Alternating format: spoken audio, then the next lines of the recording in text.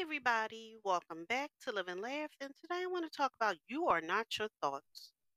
When you practice mindfulness, you will realize that your thoughts are like clouds. They come and go, but you are always present and aware of their presence and absence. The more you observe the thoughts, the more you realize that you are free from them. It was your identification with them that was creating the suffering.